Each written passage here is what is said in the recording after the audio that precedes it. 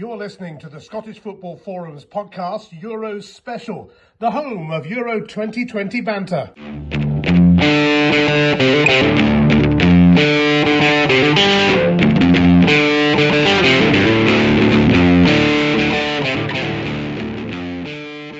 Hi, welcome to the latest episode of Scottish Football Forum's podcast, Season 10, Episode 82. I'm John, and joined by John, co-host. You all right? Yeah, good. I feel as though we're all going to be Reverend I Am Jolly tonight. Yeah. I think the good thing is what we are. But at 9 o'clock just now, the game obviously finished just before 4.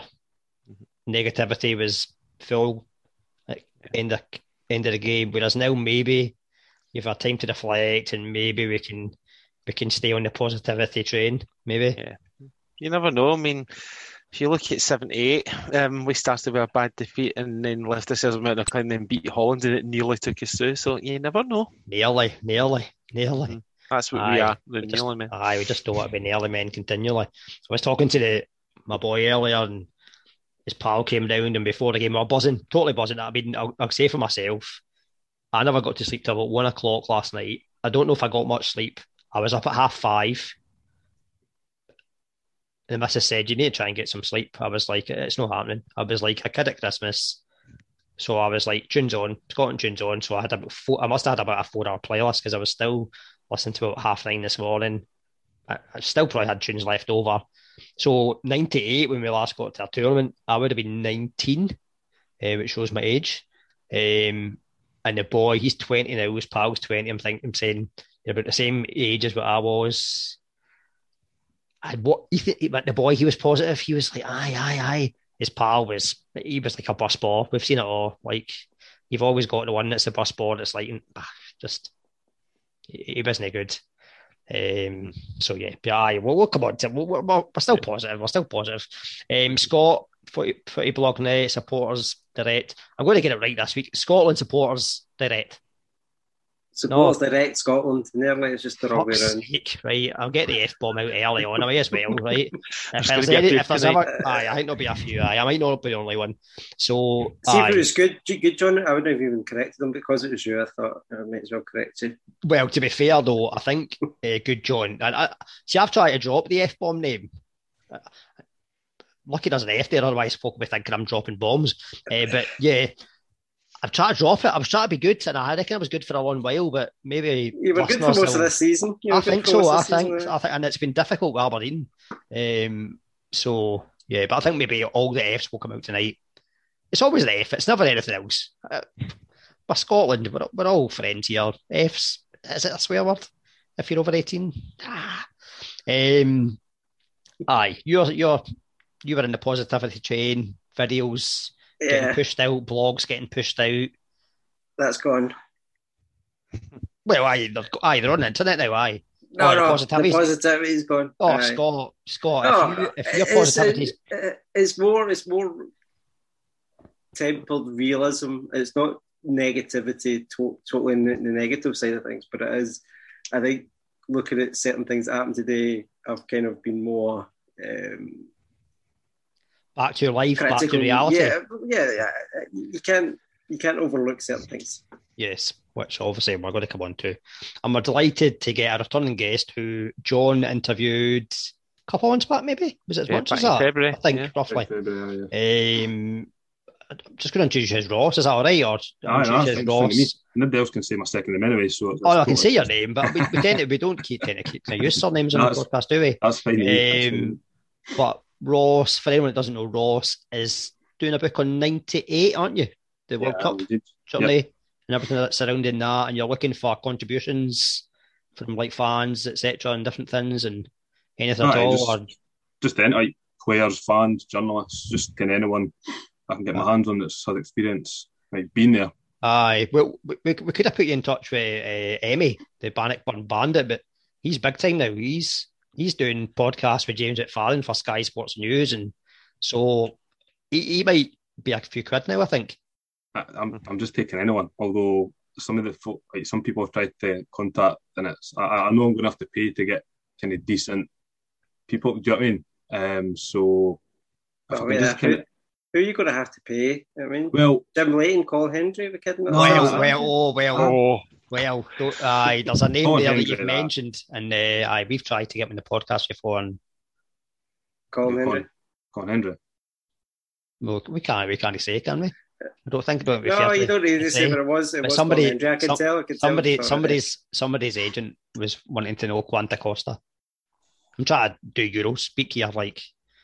But then, to be fair, Sam Matterface's agency company initially asked what kind of fee, and I up front said that no, we're an individual podcast, we don't make money, and I didn't think any of it. And Sam actually came back and says he wanted to come on. So don't always judge that book by a cover. Yeah. Yes, got to ask the question and see. Exactly, and I think that's always been through ourselves. Like maybe initially when we were trying to get maybe links with people that are like in football, when we kind of regard as being like this kind of John, not godly. What is it? What's John? Has Jim Leighton been on the podcast before? No, I haven't asked him yet. He's not. No. Right. I was hoping you were going to say yes. Then I could have just definitely assured everybody that it was Colin Hendry. But I'll make sure though if we do get him on the podcast that you're the first one we ask on. Although Good John's just given it away anyway because he said he's not asked him yet, so we do know it's Colin Hendry. Oh, Colin Henry's recently followed me on Twitter, so maybe. Aye, that's because you're big time. I mean, if we're talking about Emmy being big time, mind you, you're not the biggest. I'm not Emmy's level, Christ almighty. Aye, but you're not even the biggest person in the household, because if we're going to talk about superstars, you and Callum, and I mean, if we're talking about positivity, 8-0? Was it 8-0? Callum was 8-0. Oh, Callum said 8, and then my nephew Archie said 10. Aye, so... just a wee bit out of that. But I think Callum might be coming in as an influencer, because I was listening to, there were some kids getting interviewed before the game today, and they were 8-0 too. So I think Callum he's leading the way for the kid, the young team, not the young team, but the young team. Yeah. And then Henry. Henry, I thought he was going to be like a mascot. He's new era. Here we go.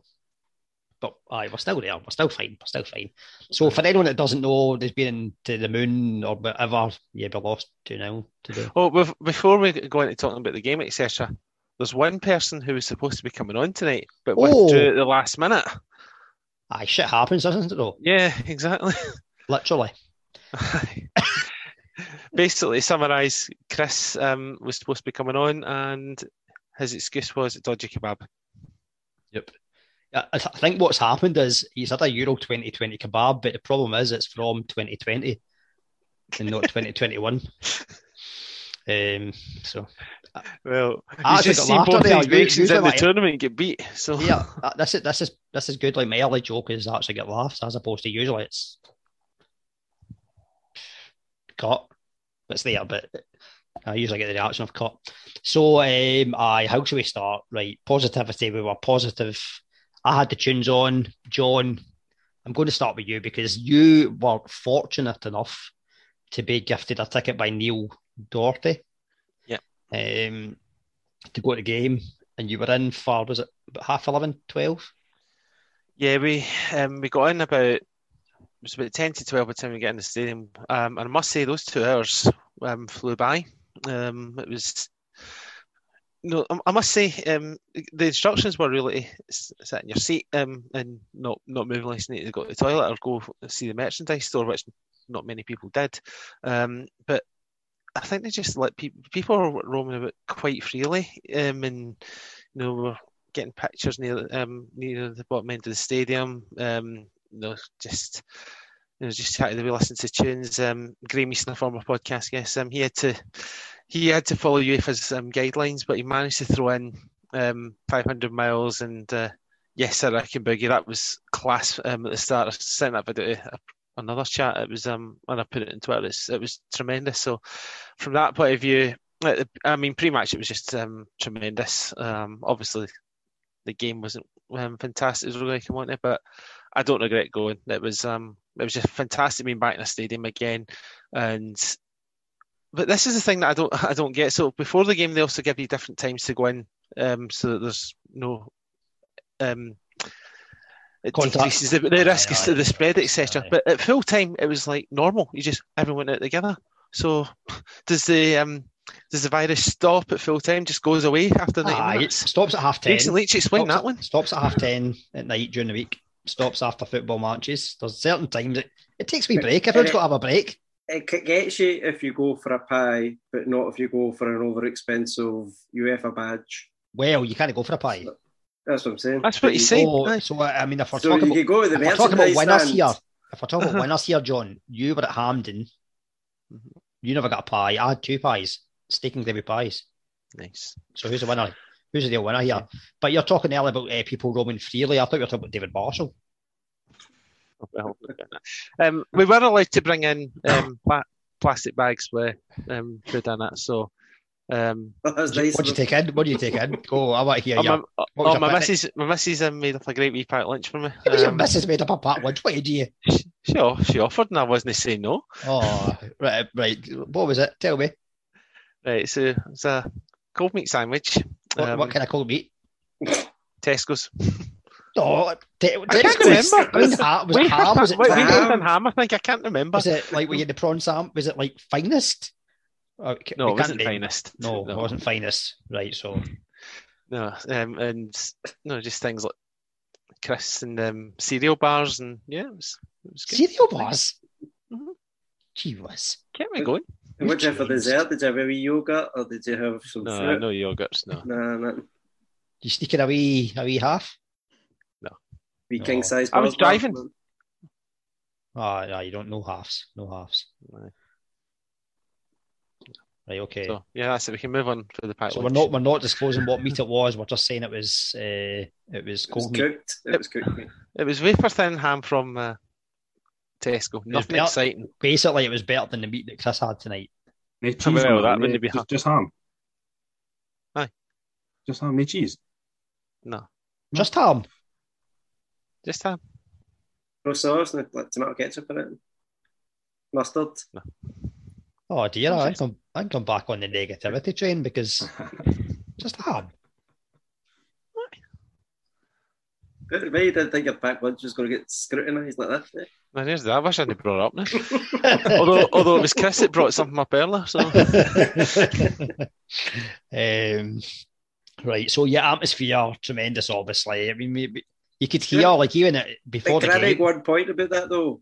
Was the official attendance not something like 9,000? Aye, so what's happened to 3,000 tickets? So UEFA have to sort something out because they can't be saying 1 minute, oh, we're all about the fans, no European Super League and this, that, and the next thing, and then we only get 12,500, which is, fine for COVID reasons and all the rest of it, but then suddenly 3,000 go missing, probably because touts can't sell them. That's ridiculous. And there should be an easy way of finding out which tickets, scan them, which was sold that went in and which didn't go in, and then find out why and find them. Exactly. Which email addresses didn't go to the game? No. And find out that way. Why did you not attend? I get tickets taken off me. I didn't go. Yeah. So that's the thing. Tickets was taken off people. There was lots of people in the Scotland Supporters Club that didn't get tickets. I was one of them. I didn't get I couldn't apply for tickets in sports clubs. I didn't have enough. I was just fortunate that Neil had a spare one that he kindly offered to me. So I'm very lucky. But people at Laura who've been going to games the same number of years as I have, couldn't get a ticket. And yeah, UEFA have completely balls it up. Yeah, balls it up. You'll try to get Manscaped in there. Aye, we'll do it later. What about yourself, Ross? Did you originally have tickets for any of the games? No, obviously before COVID, I would have applied for some when it was full capacity, but obviously with everything kind of happening, I didn't bother. Obviously, I didn't think I would get one anyway. Yeah. Just be a case of if I was lucky enough to get a small one. But I mean, as I say, it's a poor show, 3,000 people not kind of turning up or what. There's people that would, because major competition. I can't remember 98. I was 7. Yeah. But I mean, just the whole build up and the hype. I mean, I'll love people that try to sell tickets for how much, but I'm just glad they got to see it. to be honest. Like, regardless of being there or not, I'm just glad I was able to sit and watch a major competition for the first time. Properly, I can actually remember the whole kind of thing. Well, Aye, definitely. Aye, it's weird, like, because when the original went on sale last year, like, I went on the UEFA website and I think I applied for every bloody country that was going. I think the only place I never applied for was Baku because, well, need a mortgage. I think Welsh fans have been paid about $2,000 to get there for a game. Never get never get an offer at any ticket. Whereas you've seen some people who are getting like 3 different tickets for different games and all that. And you think, how does it work out? I don't know. So who knows? But yeah, the tournament's started today. It didn't finish for us. I think if we had been interviewed earlier on, as I said, at 4:00, I think we'd have been typical Scotland and all that type of thing. But then see on reflection, and actually I was talking to my lad and his pal, and we're like, there was nothing between the teams. Just they took chances, we never. No, I totally agree. I think that I don't think we played as bad as what people are making out. Like, it seems to be a big barrage of folk on Twitter kind of losing the plot. But I mean, we had more than enough chances to win that game. And I don't know how we never scored. I think everyone's in the same boat. Like, how we never took at least one of those chances. But to me, I think the lineup was kind of all wrong from the start. And I think everyone else is in, or I'd like to hope everyone else is in agreement with that point. Yeah, I think the whole country, yeah. I think it was... Sorry, go on. I think we were talking about negativity creeping in. Unfortunately, that happened straight off with Kieran Tierney not making it. And then, everybody's like, out of any player in that team, that's the one we probably could have done with the most. And then Clark decided to continue with 3 at the back. Yet I thought 3 at the back was to make sure we get the best out of Tierney and Robertson. Mm-hmm. So I wondered. Here's a quick thing with that, right? And I was talking again to kind of my lad and his son. Hendry obviously was getting more license to be the attacking, overlapping and underlapping centre back, which ended up causing us a bit. But then Clark said, I think it was at 48 hours ago, he found out Tierney was unavailable, possibly. Do you not then try and do something different in case there's a plan B? Because even in the game later on, the subs, and there was maybe kind of, you could class some of them as positive subs, but it was all kind of like for like. We didn't change formation. We didn't try and do anything different. And surely at a tournament, we seen it actually last week against Luxembourg. Was it Luxembourg on L? I'm trying to think which game he did change to 4-3-3. No, in the friendlies. On the friendlies, did they? He changed to 4-3-3 in one of them. I think it was Luxembourg when Patterson came on. It would have been Luxembourg. Yeah, so he did change it, and you think, well, we've seen that 4-3-3 actually was quite positive and it was working all right, so there's a plan B there, but there was no plan B today. It just seemed like McTominay dropped back into midfield. McGregor came on, and we know that McGregor's not had the best of seasons, and I don't think it was the right sub. Adams, we all thought was, if it was a striker who was going to start, it should have been Adams in terms of the way that he's been playing. And also as well, I think he offers more as a solo striker against Dykes if that's what you're playing. Christie, he's capable of magic, but almost Christie was getting asked to play as a striker as opposed to dropping deeper, I think. See the thing with international football is things can change. I mean, 7 months ago, Ryan Christie was in good form for club and country. So if this tour was played 7 months ago, then absolutely play Ryan Christie. But since then, he's not really done much, and he's not been good for Celtic. And when we played Adams and Dykes in the friendly against Luxembourg, that got me thinking we're going to go with that. And I don't know why he didn't. I don't know why he's went back to Christie. I mean, I know some international managers talks about loyalty to players who got here. That's all well and good, but so much can happen in international football in a short space of time. And in that 7 months, we've seen our goalkeeper, who was the national hero, couldn't even get in a derby team that nearly get relegated. You've had obviously McGregor's been overburnt since then. I'll tell you a player who we really missed today, and that was Ryan Jack. I said before to when he got injured that was going to be massive blow. No one does what he does in that team, and I think had Ryan Jack been fit, Scott McTominay would have been the right centre back. But as you say, when we were making the changes later on, I don't understand why McTominay dropped into defence. We could have went 4-3-3 at that point with the players that we had on. Exactly, and like other different, there's so many things. Like we look at. Go back to Marshall situation in terms of, we're talking about I said in this very podcast in March that Serbia kind of was on the horizon of just being undroppable when we shouldn't be thinking that way. And he played in March, the kind of Israel games and stuff. And I wasn't convinced by him when I saw him in his last competitive games. And it just kind of seemed to bear fruit today. Do you think he had a bad game though? I know there's the second goal, but he did make some good saves. I'm not saying he's caught out a bit. He should have been a bit further back. But that last goal is still a very bad decision, and that's it's killed us. Now, I'm not blaming it all on Marshall. We'll probably get to the goal later, but it wasn't all down to him. But that's still a significant reason for that going in, is where he's positioned himself. And the other thing I would say is, I remember talking last week about playing Armstrong, and we played Christie as well. We just don't get anything out of McGinn when we do that. We cut his legs off. And McGinn's best position is when he's further up the field. So, again, John Drake, we missed Jack terribly, but we should have started, I think, even more so after the game, we should have started Gilmore in midfield with McTominay, keeping the ball, passing it around, and then McGinn further forward. We probably let Adams and Dykes, and the problem is, from the first minute when I was at the pub, the Tottenham fans that were in the pub with me were turning against Dykes very quickly, and that's a shame, because I don't think, I think he puts his all in. I think the chance that he had, the main thing, I think, when you're a striker in that position, especially when you're a couple of goals down, is get the shot on target. He did that, and the keeper saved it. I can't have too many problems with that, to be honest. I think that was part of the difference as well. Their goalkeeper had an absolute blinder. Yeah. There's no question about that. I think Dykes should score, but I don't think he necessarily had a bad game. And with regards to the system is there for, as you mentioned earlier, Scott, to get Tierney and Robertson in the team. And without Kieran Tierney there, it doesn't really work.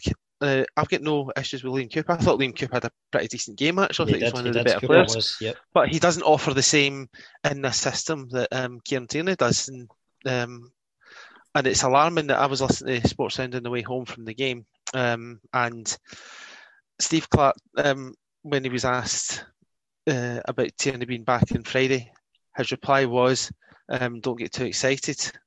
Now, that worries me, because that says to me that he's not making Friday. And if he's missing Friday, we're in big trouble. Or hopefully he's trying to fill the English. Hopefully. Did we find out what's actually wrong with him? What knock does he have, Kieran Tierney? He obviously went into the end of the season, he was carrying knocks. Like, you remember at one point Arteta was like, he probably shouldn't have been in the squad. So maybe he's club manager say that that way. A lot of the managers down there. But I mean, yourself, Ross, like selection, obviously you've spoken about the selection and things, like overall, your opinion overall though, and everything, like subs and everything, what's your perception on it all, or take on it? Nah, I think he played, it was too conservative for me. I'm not saying kind of first game major competition to go out and, in fact, what I'm going to say, I thought Shrewsbury went for it from the start. Like, you're at home. Do you know what I mean? Obviously, Tierney missing's a big blow, but kind of, I thought O'Donnell was kind of out of his depth totally. I've never been a big fan. I'm not going to sit and like slate him, but he was just really poor. If you even put McGregor kind of right wing back, I know he's not really perfect in that position, but I think he would have done a better job than him. I think he would have been McGregor a bit more right wing back. Aye, just somebody else than him, because O'Donnell was just so poor. But I think I'm surprised Adams never started. Yeah, that was a big one, definitely. Instead of Christie, I think Adams up top, kind of get Dykes putting balls. Do you know what I mean? It was a bit too conservative for my liking. And I think it introduced Adams, obviously. Started second half by that time. But yeah, to me, he should have just started him. But I mean, I know you.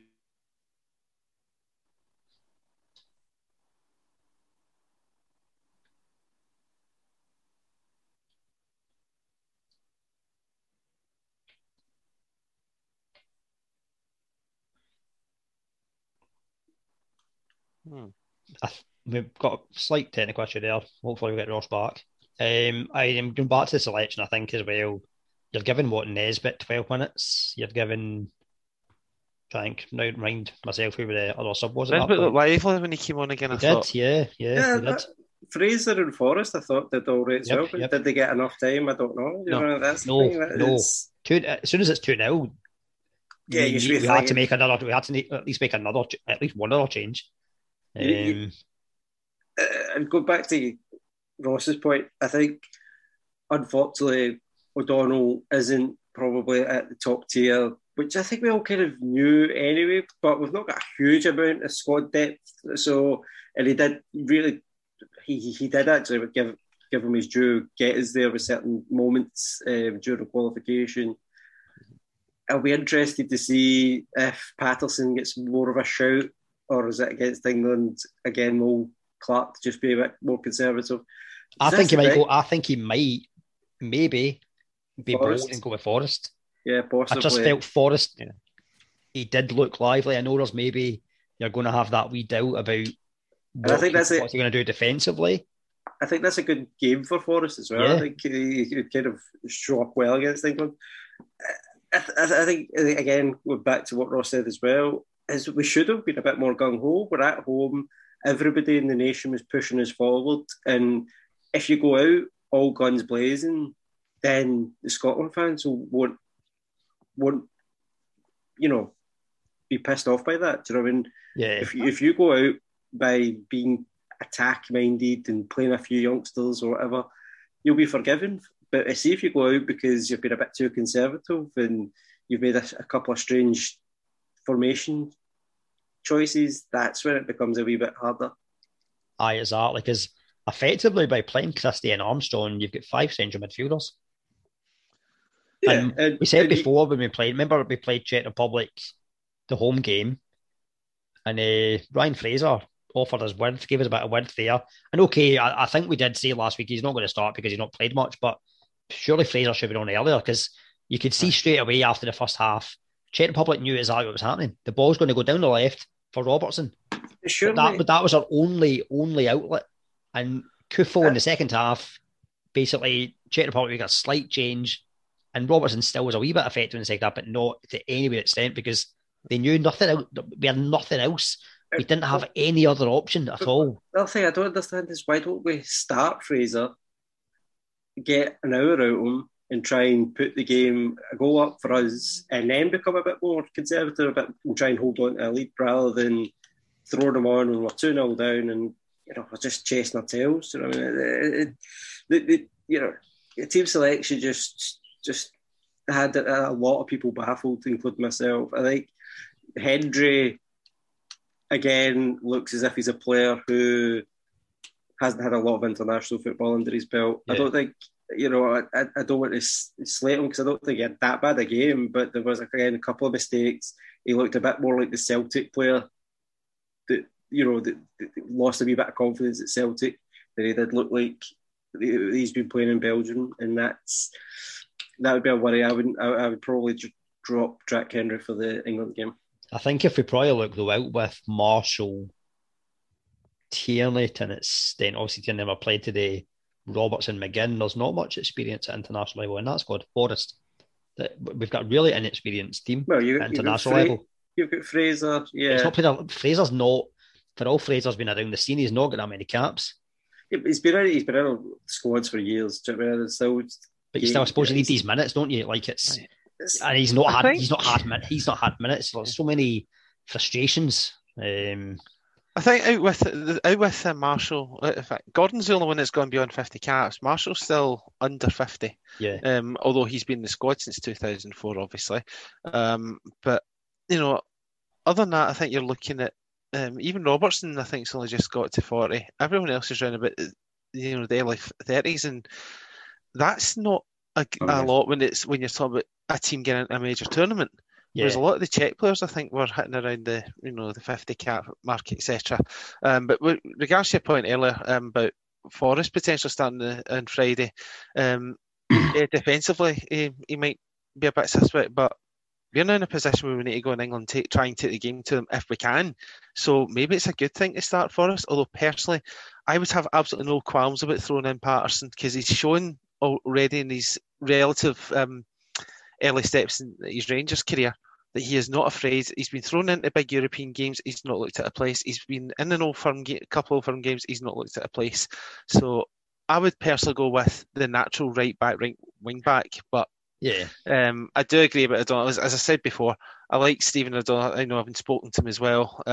But I would rather go with someone that's better for that position ultimately, and that's what we're judging. I suppose we've got to think as well from a point of view of like as fans, the occasion gets you, right? So we're all, I mean, emotions probably up and down like a yo-yo this morning and maybe struggling to sleep. They're human beings as well. What were they like last night? Like, imagine they're getting messages left, right and centre from family, friends and all that type of thing. And much as you try and block out the media, you can't block out the media.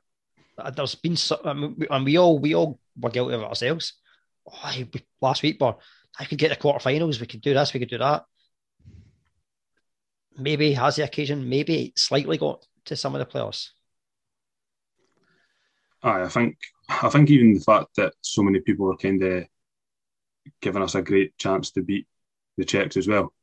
Because obviously you go into the England game, you go into the Croatia game, you're second favourites if you kind of look at paper. Although I think we could get someone out of Croatia. I don't think they're great, to be honest, but I think kind of being labelled, right, we're at home, first game against Czech Republic, I mean, it is a must-win when you kind of look at the rest of the group. So, as you say, it might have played a wee part, but as you say, everyone's, it's just natural to be, you'd be absolutely terrified kind of walking at Hampden today, like having the kind of hopes of a nation on you, but it is what it is. It's just one of those, just Scotland. That's it. See, I wonder then, that's what I was thinking about Gilmour, and the more I think about it, the more I think of Patterson as well. They both believe in themselves. They've both got the same mentality. They've been brought up together, and it's obviously rubbed off on each other.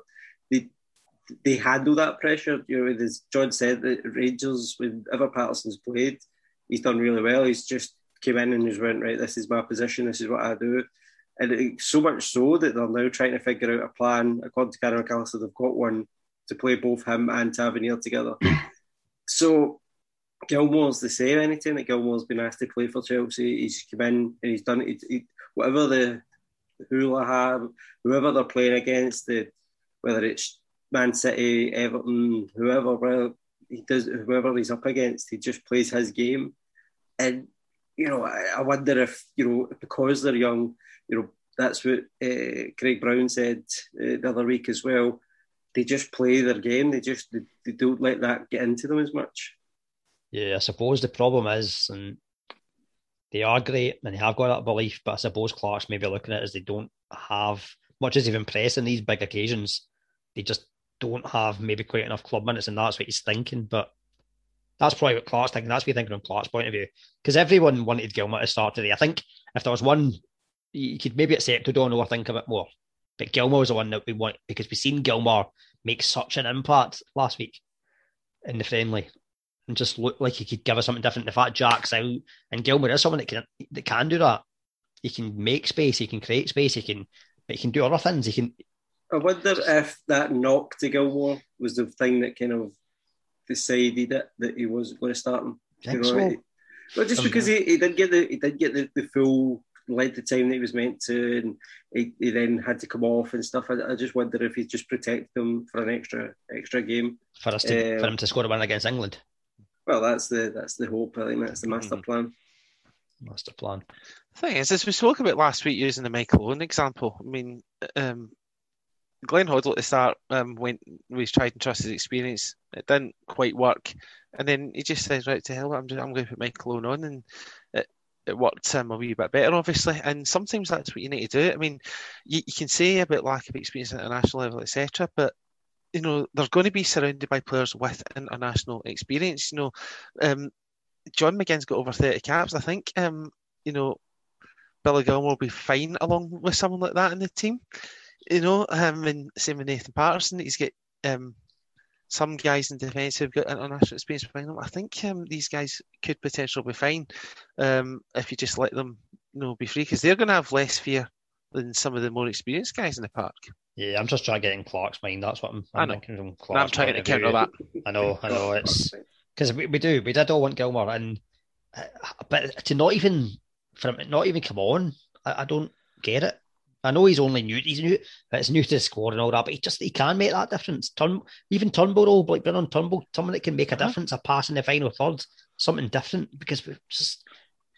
I hate seeing us being so predictable.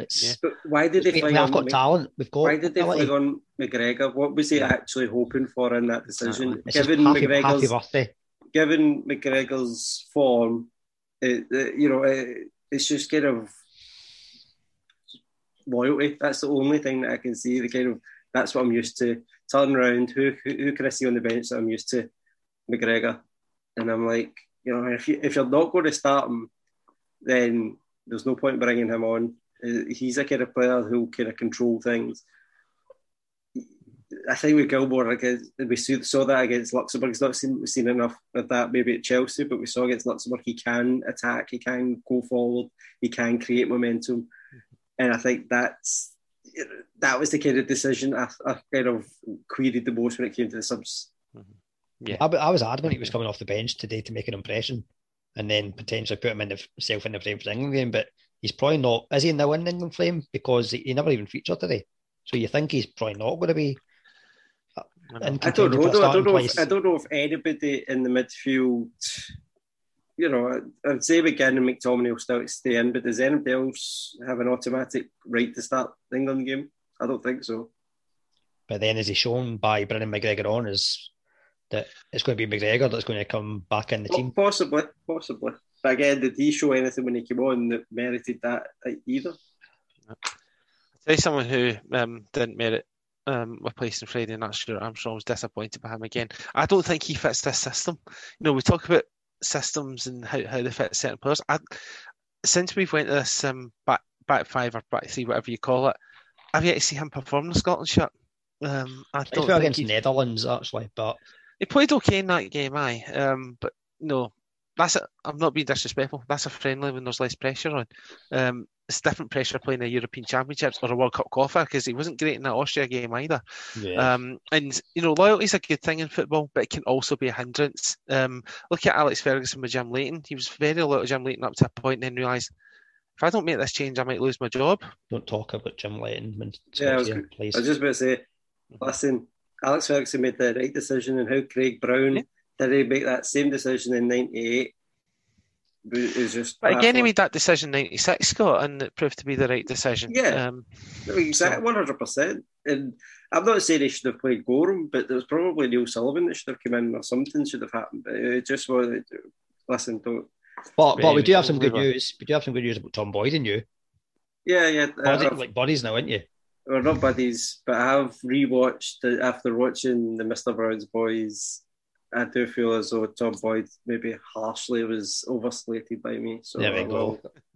So if you listen, Tom, a slight ball. If you listen, although you should have maybe just caught the ball, Tom, and just taken the hit. But never mind.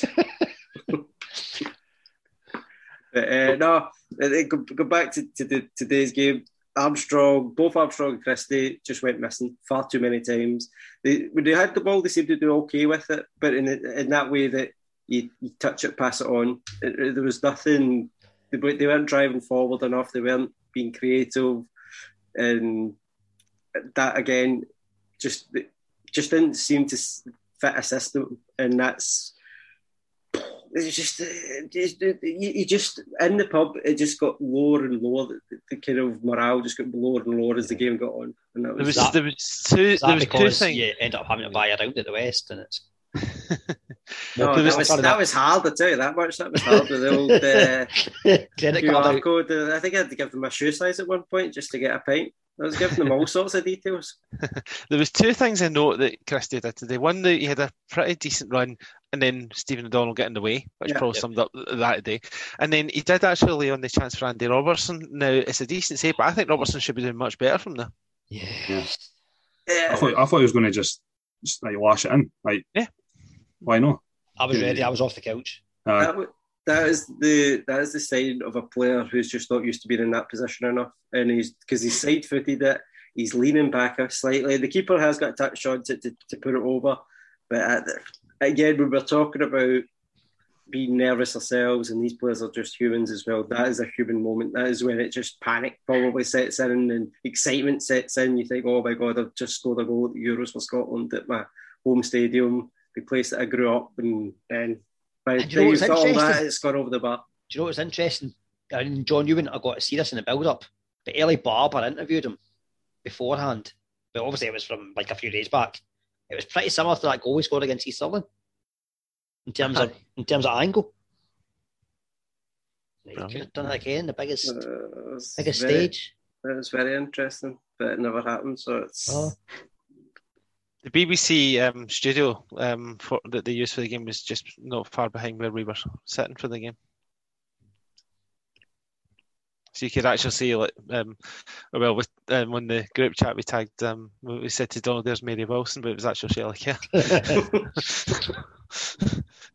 Ross, if you listened last week, you'll know what we're talking about. If not, then that's just a tumbleweed for you.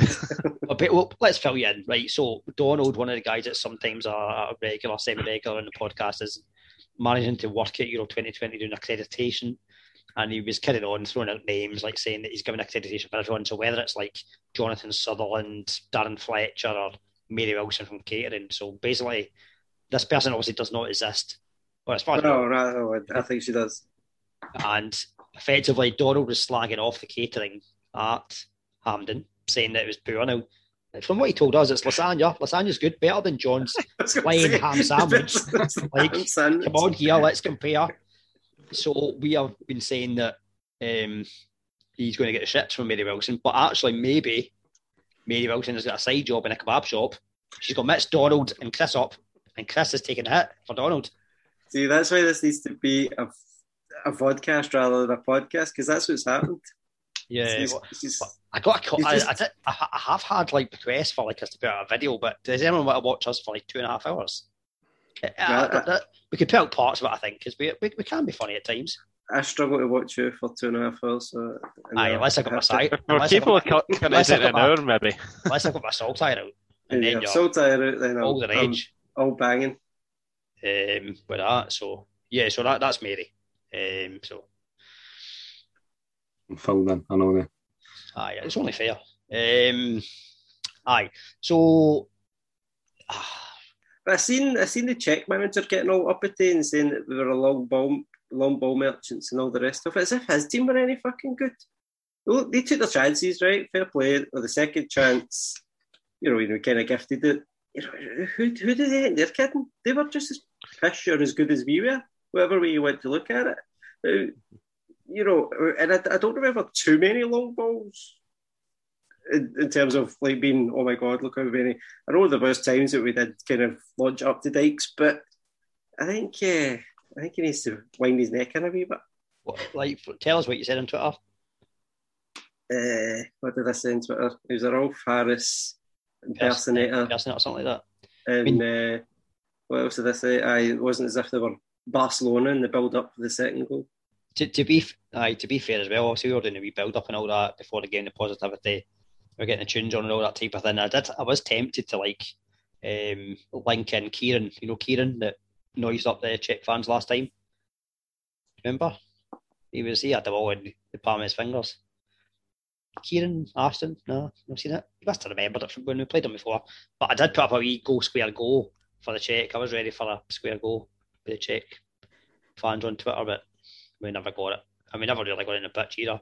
I actually thought it would be quite a bit of niggle, but it wasn't a dirty game, which was kind of disappointed. I thought that was probably the best thing O'Donnell did. He gave somebody a right good kick in the touchline. Aye, and it just kind of that's us here, and then that was it. I mean, that's the only one I can actually remember. Like someone referee was pretty poor. The 80th minute or something like that. Like somebody, it was a cup final today. In effect, fucking get into them. I agree, Scott, about the referee. I think the referee was dreadful, probably the worst of the refs that we saw. So that's not saying that the referee costs us the game. No, that's not the case at all. But it was just stupid little things like, like whenever we went to take a quick free kick, he would stop it. There was an incident that towards the end of the first half, we were building momentum, we were about to take a throw, and he stopped it because it was just on the back of the McTominay, was it a penalty, not a penalty thing. He stopped it for whatever reason, because I think the Czech player had wind, and then of course we've lost a bit of momentum, and Czechs are back into position. Just little things like that were just so irritating. Did you say we had wind? I thought it was Denmark that had him. That's that joke they was telling you about earlier that nobody reacts to. Come on. Right, so let's try and get the positive back. We're playing England on Friday.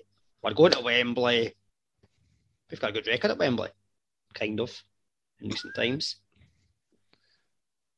Line up. So, but it'll be 3-5-2 again, won't it? Or 3-4-3, sorry. 3-4-2-1. Are we going for what we think will be the lineup? Or let's go for what we want. Let's go for what we want. What does the... And is this on the basis that Tierney's fit? Yes, everyone's available. Right. Okay. Keeper. Scott.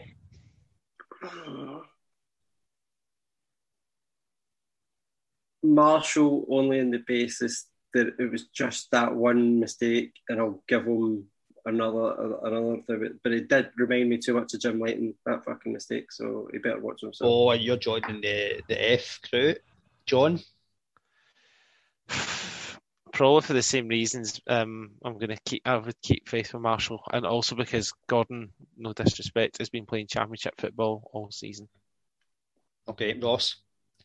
I am pretty much inclined to go for Marshall as well. Like, apart from that, being prime Manuel Neuer on the fucking halfway line, I don't think he had a bad game. Yes, you joined the F2 straight in. I know, sorry. Brilliant, love it. But no, I think, as John said, Gordon, you can't chuck him in against England. McLaughlin is obviously, I think he's a brilliant keeper, but he's not had much game time recently, so I'd go for Marshall as well, reluctantly. Okay, so we're assuming it's going to be roughly the same formation. It might be slightly different, so we're assuming a 3. It'll be a 3, yeah? Yes. Everybody's fit, yeah. Yep. So, right centre back. Ross, I'll let you go first this time. I don't think...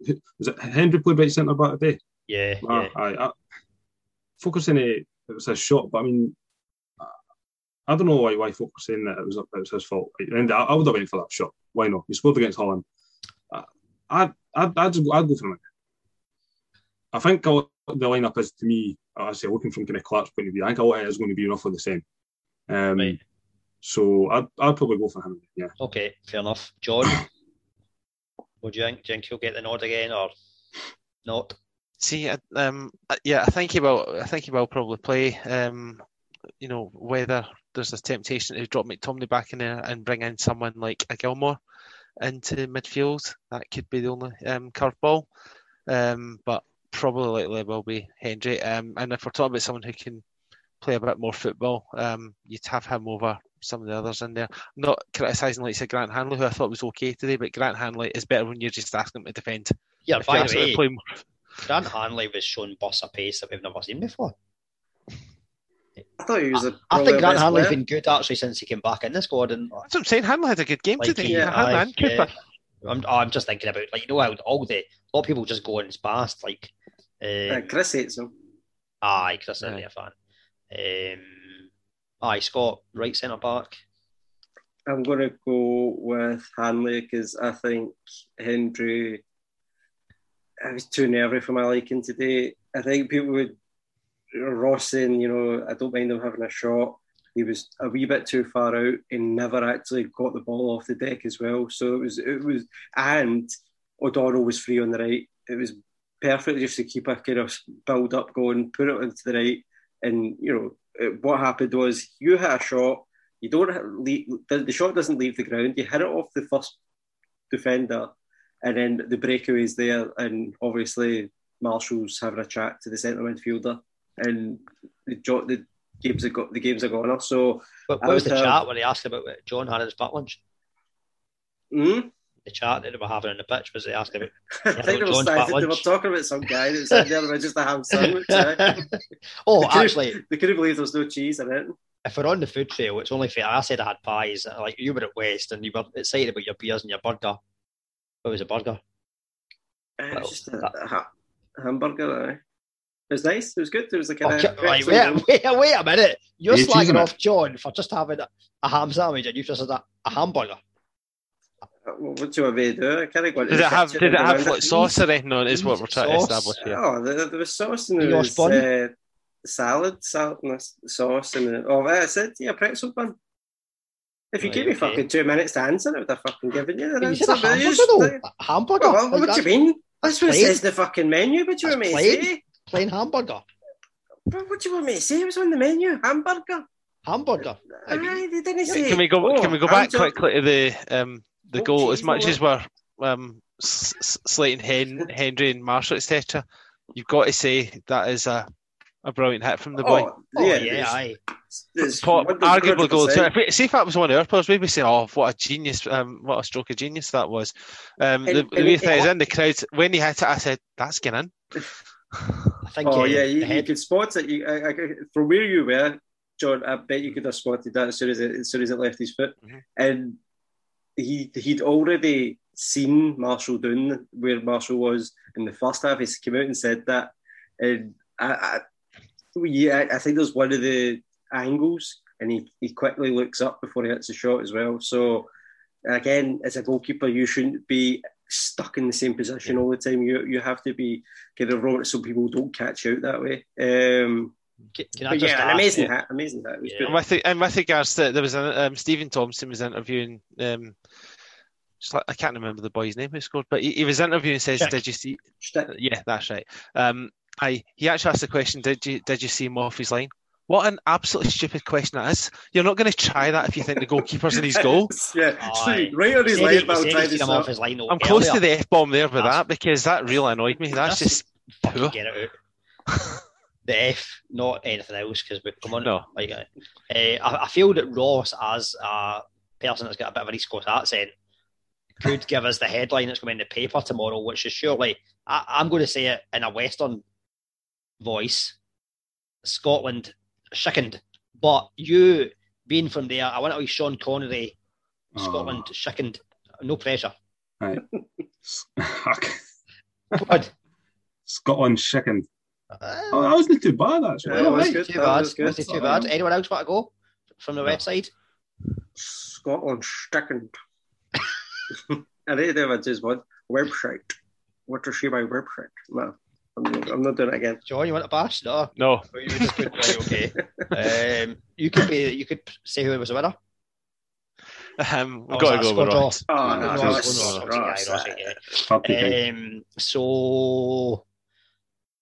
So, that was right centre So we're back. into centre back now. We're trying Right to centre discuss back, the team Hanley. here. I'm going Hanley, right centre back, and I'll say centre back.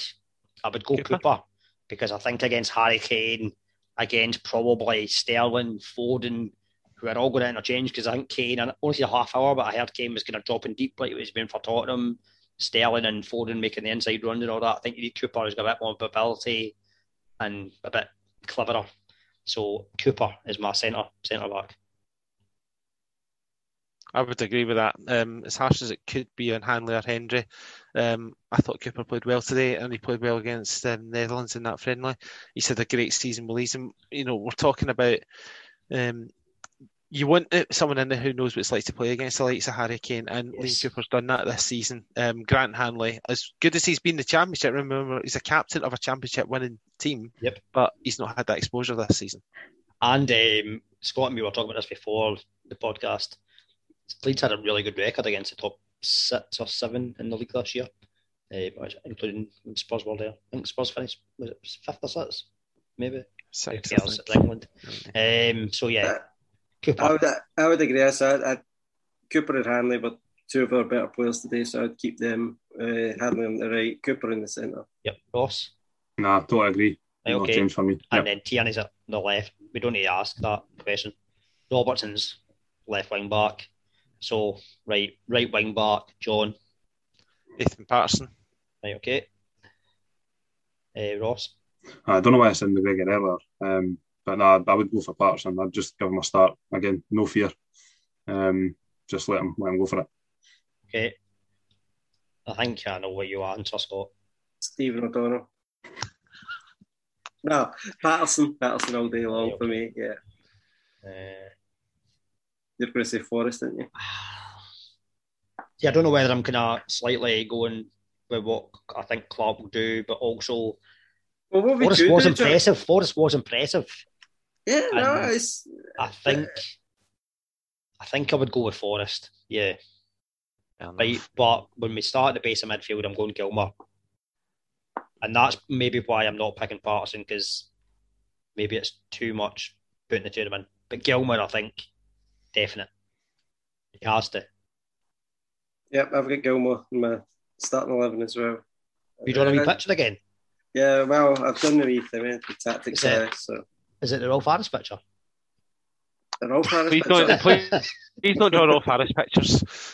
No, just we were talking Get earlier about listeners to tune in. when Scott was slagging off the Czech manager, Nah, being like Rolf Harris.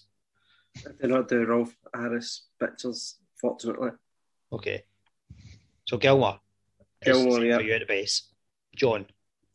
Yeah, I'm picking Billy Gilmore as well. Yep. Ross. Gilmour. Right, so we're all in the Gilmour. Happy Gilmour train. Come on. It's my fantasy football team name is Happy Gilmour, which I thought was very good. The other two in midfield are it's McGinn, McTominay.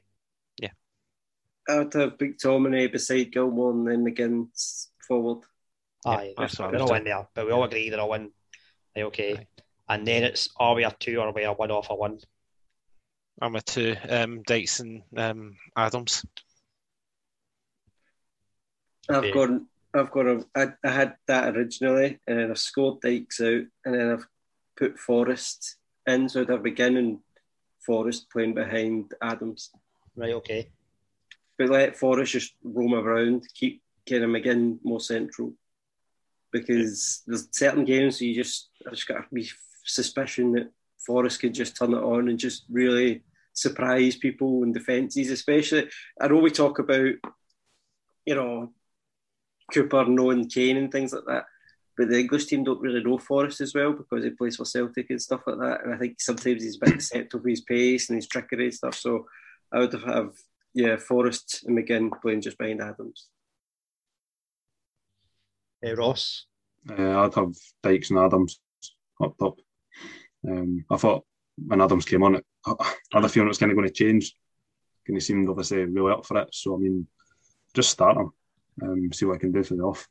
Aye, and again, their centre backs their weakest part of their team, England. Without a doubt, there's obviously going to be doubt about whether does Harry Maguire come into the team, is he fit for the game, or do England think they can probably save him for maybe later on if necessary? And in that case, Stones and Mings. Stones is good. I do like Stones, but I think having Mings beside him, I don't think that gives you. If you're an England fan, I don't think you'd be that confident. I think a lot of the England fans were saying if Maguire doesn't start, you'd actually have Ben White in ahead of Mings.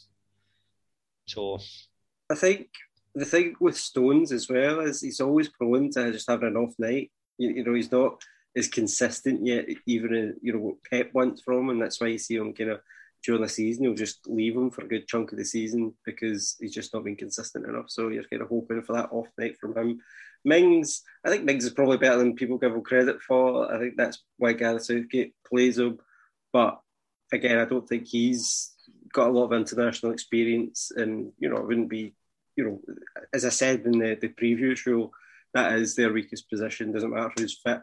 I think defence and goalkeeper still suspect.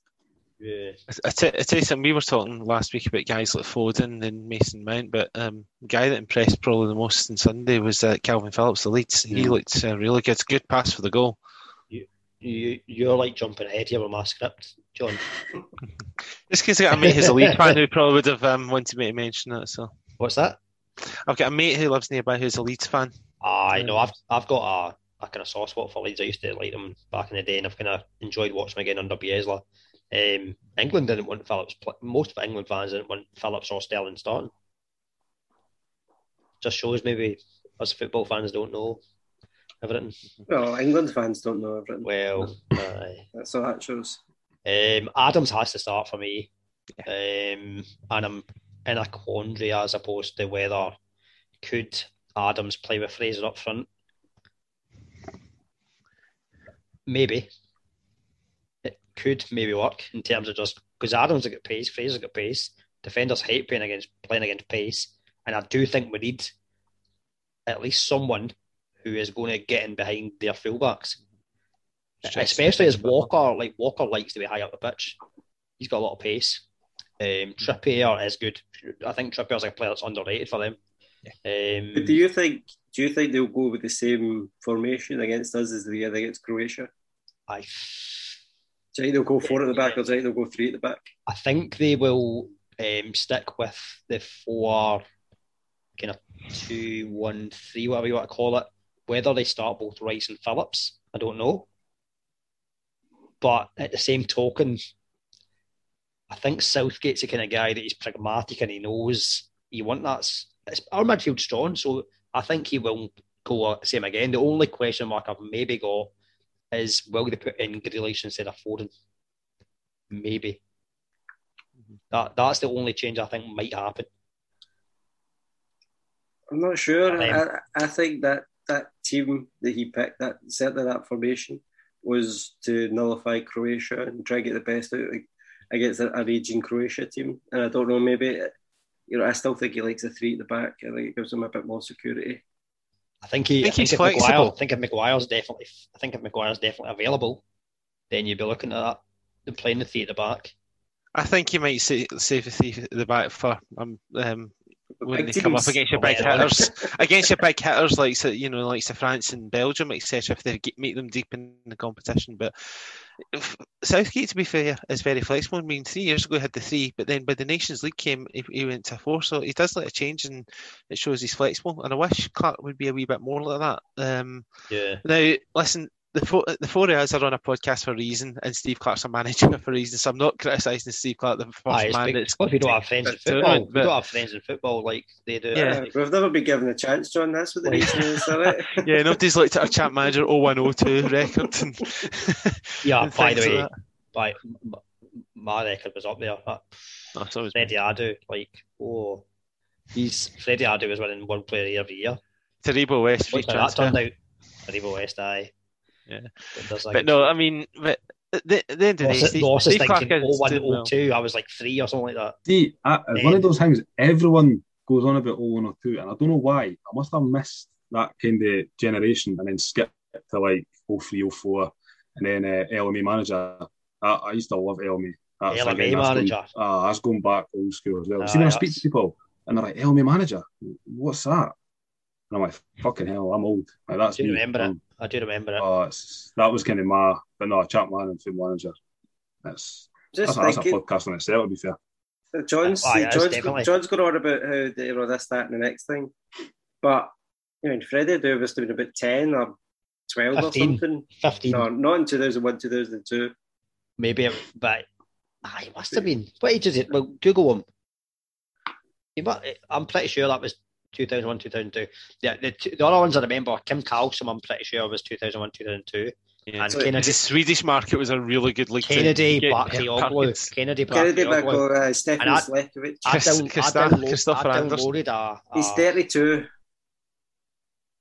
Is that what he is?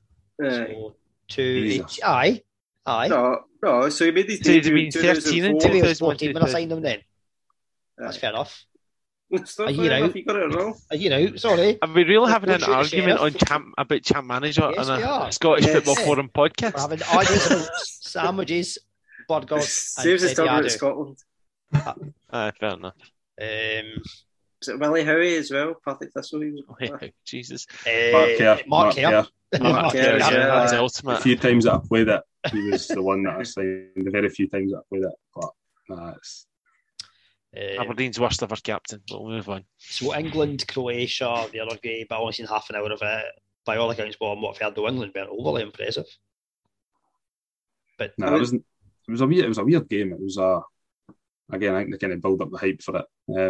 Obviously the whole English stuff, but it wasn't the best of games. I mean, they've obviously seen that as their kind of toughest fixture of the group stage. They've went and got a kind of standard win, and that's it. Like, I mean, Gareth Southgate's watched that today and probably been like, oh well, they could probably try and defeat us, kind of thing. But I mean, we've just got to go in and just take the game to them, as John said earlier, and you never know, we've got a chance. See, the only problem is if we take the game to them, which I'm all for, but then we leave a wee bit of space at the back, and that's where they're probably at their best because they've got this speed, they've got the players that can, get those through balls into difficult areas for us. And again's obviously going to score against us, so it's a hard one. I just think it's a chance that we've kind of got to take. Otherwise, 100%. Is he going to just kind of sit back, try and be pragmatic, try and get a point?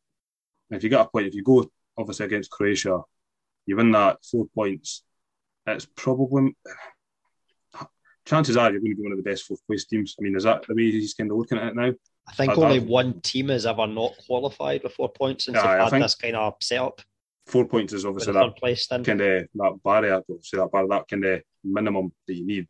But I mean, I don't know. To me, I said I'd go for it. But I mean, as I said, you're sitting on a podcast, you're not managing the national team, so it's easy for us to say. But maybe next campaign, we'll get there. You never know. In terms of, I think, but I would imagine it's going to be England who would come at us and be sitting and trying to counter, but I think that maybe might, depending on personnel, might suit us. I suppose it depends. Like maybe why don't we just go 2-3-5? Old school. England will not be expecting that, will they? There we go. 2-3-5, boom. 5-0, 8-0. Callum prediction, 8-0. Start the game like the Mighty Ducks and then just run up, score a goal, and then just camp ourselves in our own penalty area. Easy. 1-1-8. I don't see that happening somehow. So, I mean, could we get away with not getting anything and still maybe going through against Croatia? I don't know. It's difficult. I mean, the things that we've got to consider here, I mean, there could be a situation where 3 teams could have 3 points because Croatia could win on Friday and we could win next week. And then it comes down to things like goal difference. And we're already in the back foot because we've lost 2 to the Czechs. So the way I'm looking at it is we need to get something at Wembley and we definitely need to beat Croatia regardless. But I think we're going to need the minimum 4 points to give ourselves a chance. Will that be enough? Probably will. But I mean, some of the results in other games have been iffy. So maybe will be that I think there's going to be at least 3 teams have 4 points in the third place. Yeah, the way some results are going. Well, you see, like North Macedonia doing well in their game. I know they didn't win, but or get any points. But they've turned up. Wales have got a point in their group. Sweden got a point with Spain today. 4 points does seem to be the kind of marker, I think, really to try and even with that, it still might not be good enough. What was the score, by the way, Spain, Sweden? The first 0-0 tournament. I read on the BBC website Spain had 915 passes and 85% possession. I can only imagine what's been happening. If it's been Spain of the 2018 World Cup, they've just passed the ball and not had a shot. So no, the first half they had a couple of good efforts as well. I've not seen any of the games, Scott, so I can't comment. I didn't concentrate obviously in the second half, but the first half they did create chances. Morata missed a sitter. Yeah, Morata missed a good chance. I mean, he misses sitters all the time, so yeah. But it's I think Koke had one just over the bar, and somebody else said that it was a good save from Olsen. But they must have just camped themselves into the passing game for the second half because I can't believe they could have created more chances and not scored again, or not scored at all. So it has up to today been an entertaining, maybe up to that game, been a very entertaining tournament. I think generally it's been good for a match day one. That's what I think they call it now, match day one. It's obviously the Christian Eriksen things has put a wee bit of a kind of. It's a very sad note. I mean, it's hard to get. That day was just so hard to try and get back into football, and even the Belgian game afterwards, and ridiculously they played the Finnish and Denmark game. But apart from that, the football's been good. Yeah, see on that the Denmark game. I know the Denmark players said that they wanted to continue, and it's hard to when you're trying to make the right decision argue with 22 players who are all saying that they want to go back in the pitch. But when you think it really should have been taken out of their hands a bit, because Denmark's, you can tell that the Denmark players weren't fully concentrated. Now, no goalkeepers make mistakes, but Kasper Schmeichel, you could tell that he was not fully focused. The penalty miss, that's an appalling penalty from someone that's not focused. Do you know the sad thing? Obviously, the saddest things about Christian Eriksen, I'm glad he's okay now, but the other sad thing about this was a big day for Finland. The first time that their men's national teams played at a major tournament, they've won the game, played well to win the game, but that's paled rightly into insignificance because of what's happened. But I do feel for them in that way. Yeah, the other sad thing I feel as well, and I for once I felt fortunate enough to miss a game because I was away and I heard you guys saying, and I was like, what's going on, checking my phone, and something like this, it takes something like this to unite the football community, and football community is good at seeing these tough circumstances or something bad happens. We can be brilliant. That's where the football community just comes into its own. But can we not just always be like that in terms of other issues that we've obviously got in the game just now, like the whole racism and other things? We've got our own problems in Scotland and stuff like that. So out of something bad came a positive thing that the football community were all like. But the problem is society split. Yeah. So many ways that it's not just football. It's a society, an issue within society, and even when you say, "Oh, look, football's come together." There's a team down south who had their defibrillator smashed up. I seen that. Yeah. That was a couple of hours after the Danish game. So there's just always going to be that kind of rogue element, unfortunately. What I will say, immediately when you see what happened to Eriksen, you think of incidents like Antonio Puerta, Mark Vivian Foy and Phil O'Donnell. If there's any legacy from what happened to those guys, is that there's more people people who are medically trained at the stadium. There's more defibrillators at not even just football grounds, even like training centres, etc. Like where I play football on a Friday night, there's something there. And also, I think more players are even becoming medically trained. Look at Simon Kjær, the way he reacted, gave that boy CPR and stopped him swallowing his tongue. He doesn't do that. Eriksen's not here today, or unlikely to be. So obviously he's in a stable condition by all accounts and full recovery, hopefully. Yeah. I know, but whilst we're on the subject of sad news, it's great that Christian Eriksen did survive, but unfortunately, a former guest of this show, a recent guest actually, lost his life last Thursday with the name of Andy Patterson. I interviewed him. He was from MFC Podcast. Interviewed him on the 30th Scottish Cup anniversary special feature Motherwell. He was on with a fellow fan, Scott. And the programme also featured Jock Brown and Ian Ferguson. Just talked great happy memories about Motherwell's run to the cup final and the memories of the day. Came across a lovely guy. So thoughts go out to Andy and Andy's family at this sad moment.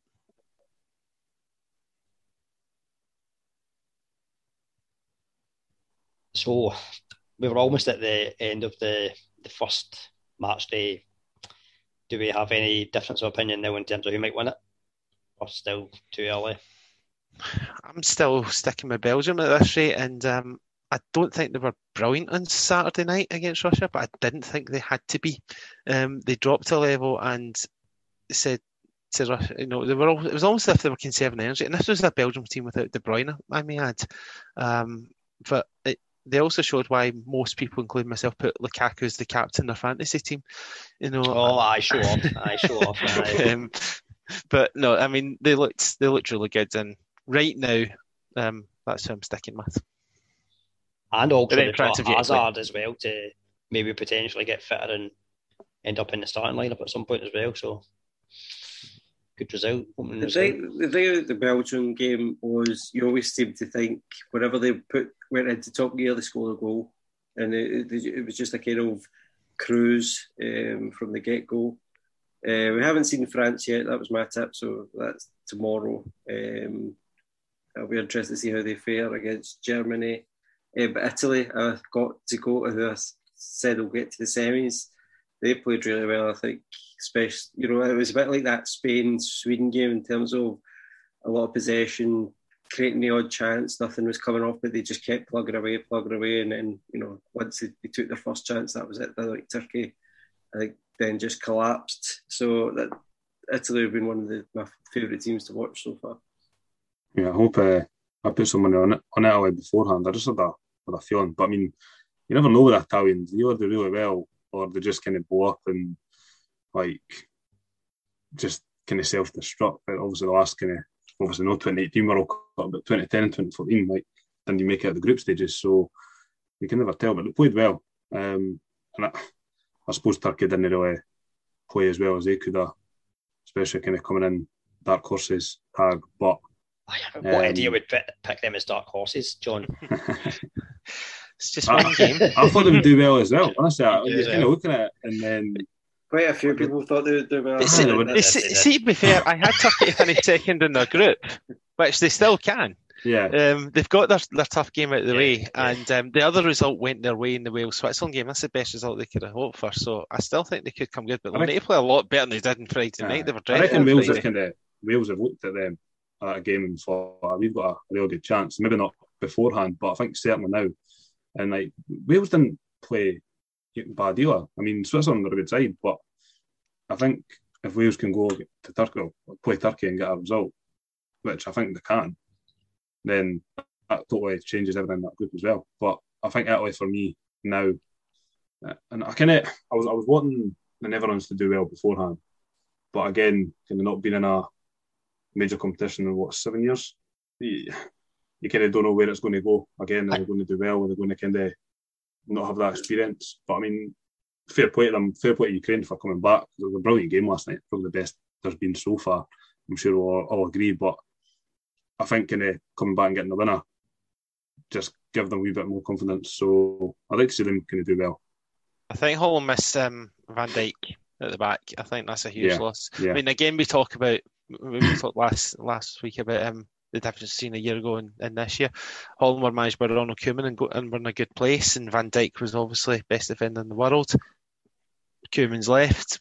Van Dijk's had a serious injury. They don't look as hot, but they were still good, Hull, and they were better than what we thought in the Scotland game, but they were suspectable as well. But it was a cracking game. Even at 0-0, that was the best game of the tournament. Yeah. There's no doubts. We said last week the Netherlands are good going forward, but defensively, just again, when they find one of the better teams, that's probably where that's going to get unstuck. The Lit will come back into it at some stage, you would imagine. But yeah, Van Dijk's a huge miss for them, and that's, I think, what's going to end up happening is that they're just going to get blown away by another good team's attack. Yeah. Italians have been impressive for me. I think it's been discussed as well. They don't have that superstar number 10 that they usually have, but that's actually helping them because they've got a team. They look together at the moment, and Mancini's a bloody good manager as well. And they said something which is maybe not a lot of squads would have, but in Serie A, I think he's put in players from 10, 11 clubs. He's not just playing the players at the big clubs and all that type of thing. He's wanting to give guys a chance, and it's shown. They just look the part, and they were getting slagged off for their outfit. They're Italian. Italians can wear what they want, can't they? No, 100%. I think if anybody else up in that part, that's that. Imagine Steve Clark turning up. What were we wearing? Top man outfits? What was happening there? I think we're going to the what's it called, the fan zone. I don't know. I think we got our stuff with buttons, and they've been shut for about 2 years. What did you think of the bringing in the match ball using a remote control car? Why is it not having very much? I was disappointed. My wife, that was the best thing, and then she was kind of watched all the other games, and now she's not excited by them because the car's not there. I mean, amazing as well. It's just someone's But see, if you're Volkswagen, you would demand that it get kept. Everybody was talking about it. It was trending on Twitter. Yeah, they just go, right now, enough of that. Enough of the good times. Now the referee picks up the ball again. It was brilliant. I mean, you can't go wrong with an electronic product doing stuff like that, like zooming around and zooming out the pitch and the grass and all that. On the subject of that, our paid partnership with Manscaped, we have the Lawnmower 3. Obviously, we want to promote. It's tremendous. Everything's going well, by the way. I've been getting the feedback, and the guys at Manscaped are loving how we're promoting it, and they're liking the banter that we're having the Scottish banter. So, yeah, Lawnmower 3, tremendous. You want to be smooth like the Italians, because let's face it, they are ripe for the Manscaped, aren't they? I mean, they've got the hair. Mind you, the defenders don't have as much hair now, do they? Like, you had Nesta, Maldini had the hair and all that. Like, Mancini, do you think he manscapes? yes. What do you think? Oh, What's Mancini does? Oh, and I need to say as well, like, if anyone else is going to use Manscaped Vialli on his head, how good to see Mancini, Vialli and Lombardo reunited. And I know they've probably been united for a while, but we don't see Italian national team a lot. Did you spot Lombardo? Lombardo still looks the same. Sampdoria 1991 reunion. Sponsored by Manscaped. I was going to say Lombardo Manscapes his head, but he's been like that since he was 25. Remember, you can use Manscaped anywhere. The Lawnmower 3, use it in your arms, use it in your chest. Cossack. Cossack? The Russians, did you say? Use it in your bossack. Get the sock tires out. Or if you're maybe of a different nationality, what could we have? We could have maybe they're shaving the sock tires out after they work this time round. Make your lion rampant. Maybe Harry Kane's got a St George's cross. Be using it. I think you'll be using it wrong if you're making your line rampant. How? Well, because it's rampant, isn't it? You know it's rampant because you've got no hair in the balls and it's bigger. Gee whiz. You need to get with a picture here. So, we need to start preparing our guests for when we're bringing. I don't think we do. We've got I definitely don't think we do, because last week we said Ian and Ian was like, what on earth is going on here? Ross is having the time of his life here. Really? He's stealing the F-bomb title from me. He's learning new things. Actually, if we're going to consider this, Ross is maybe of the age that they do these types of things. Like, we're an older generation and we're kind of let it hang loose, hair and all that. And Ross is the young team. He's the young team. I'm kind of glad someone's saying that, because I've just hit 30 and I don't feel young. So just for that, guys, appreciate that. It makes me feel young. Feel young. You're speaking to a guy who turned 40 this year, so you can chill going. So I use it anywhere. Use it in the shower. Use it in your bedroom. Use it wherever. SFF podcast in capital letters. uk.manscaped.com. As I said last week, give your missus a treat, give your husband a treat, because Father's Day is coming up, actually. So if you want to get a gift for your father, not just the lot. There's a good gift for your father. Yeah, you can use it anywhere. All right, Dad. I like that. Take off your trousers, you're getting Manscaped. Yeah, I know. I think you can use it anywhere. It's not just about the boys. Here, Dad, impress Mum. You're upset. Well, maybe it's a present for Mother's Day as opposed to Father's Day. But Father's Day, Sunday, isn't it? Sunday coming. Aye. So, aye. Fire in. Getting a Manscaped, you're coming all over the place. Yes, get involved. It's great. You've got a weed whacker. I've said before, weed whackers more Father's Day. That's for the nose hairs. Do you remember, was it World Cup 94? Who was the big Bulgarian guy? Was it Ivanov or something? Lichkov. The hairy one. No, the hairy one that probably would never Manscape. Is there anybody in Euro 2020 we don't think would Manscape? Is that Wolf Boy? I know I said Italians, but Chiellini, he does the Manscape. Does he? I don't know personally, but probably. I think they're all doing it. I think they would all get into it. Who do you think would be, if there was like a tournament and we had to pick who would be most Manscaped? Euro 2020 Manscaped tournament, who is the most groomed? Grealish. No, a team. Grealish, I agree. Grealish probably. Would you even surprised if it's England? Mrs. the other day was asking me, like, who's this Jack Grealish character? I said he's basically like a budget Beckham. Yes. I hope this does not. Ronaldo, surely. We just need to hope the England team are not. We need to hope the England team are not listening to this, because that is going up in the wall. I think it has to. SFF podcast says Grealish is a budget Beckham. I think Good John's got it right. I think we have to go anybody below Ronaldo, because Ronaldo's just in a stratosphere by himself, both in terms of his football ability and his manscapedness. So there was a Manscaped of the Year award. Oh, he'd be disqualified. He'd be the poster boy for it. Well, I reckon this is good. Ronaldo will like to hear this, because obviously there's the debate about Messi, Ronaldo. So Ronaldo, undisputed for the last how many years? What are we saying? number He on broke onto the scene in 2003 when he signed for Man United. Mine was here then though. It was like fucking curtained. It was like bleached and this and that. It was absolutely horrendous. Like he's so the last 10 years, maybe 5, 10. At least 10. I say 10. I say 10. 10 minimum. Right, okay. So basically, from his Real Madrid days onwards, it's not so much as Man U. Okay, so yeah, but yeah, I get involved. Like Father's Day, whatever. There's other stuff. There's loads. Just get on the website, have a look. 20%, brilliant. Yeah. And going back to the England thing, I forgot to mention this earlier. I'm actually going on an England podcast with the boy Russell, who was on our podcast recently. So I'm returning the favour. I can't say I'm looking forward to it after. You're going to get. Want horrors? No, I'll be fine. No, I'm looking forward to it. I wouldn't back out. Aye. I'll face the music. The other thing, Supernova Tennis Wear sponsoring the fantasy football. We got 69 people, which is quite amusing actually for talking about Manscaped stuff. So that's delightful. Again, check out their site. Supernova.